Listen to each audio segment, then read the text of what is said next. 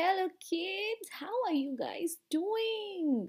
I am so sorry for not being able to record stories for last 3-4 months, but I am back and I promise that from now onwards, every Monday, you are getting a story for sure.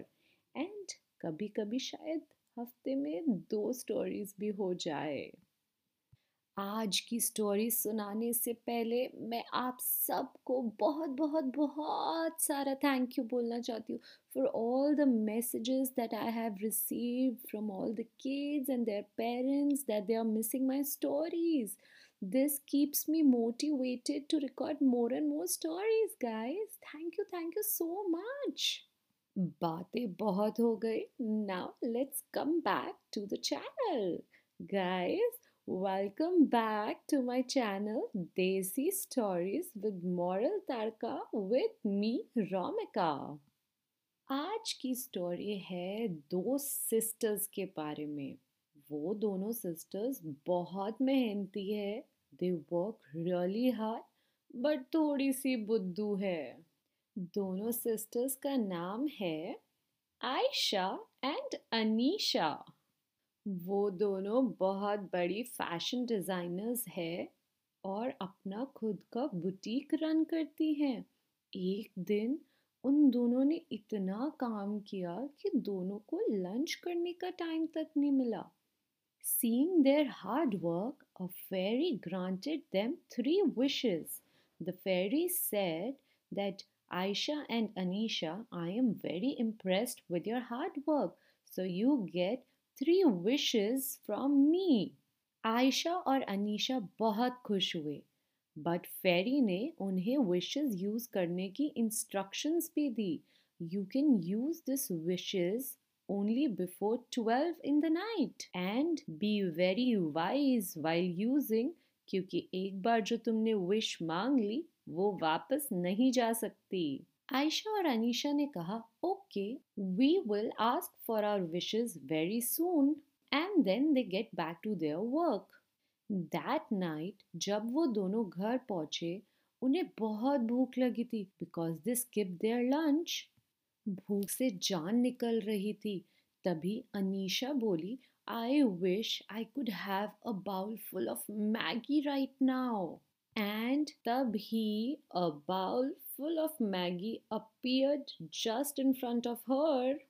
ये देखकर Ayesha started scolding her. You foolish girl, you wasted our one wish. I hope अब ये Maggi तेरे बालों में चिपक जाए. और देखते ही देखते सारी मैगी अनीशा के बालों में चिपक गई. Then Anisha said oh no, ये तुमने क्या किया? I wish to be free from this Maggi. मुझे मेरे नॉर्मल बाल वापस चाहिए. और फिर सारी मैगी गायब हो गई. तभी वो दिन वाली फेरी वापस आई और उसने बोला your 3 wishes are granted, thank you. ऐसा कहकर वो गायब हो गई. आयशा और अनीशा एक दूसरे का फेस ही देखते रह गए. All of their 3 wishes were wasted because of their foolishness. अगर वो चाहते तो इस 3 विशेस से वो कुछ भी मांग सकते थे. कुछ भी मांग सकते थे. But because of their impulsive and foolish nature, they did not think before speaking, so they wasted this big opportunity. So, kids, what did you learn from our story from Aisha and Anisha? That आपको कोई भी मौका मिलता है तो थोड़ा wait करो, थोड़ा सोचो.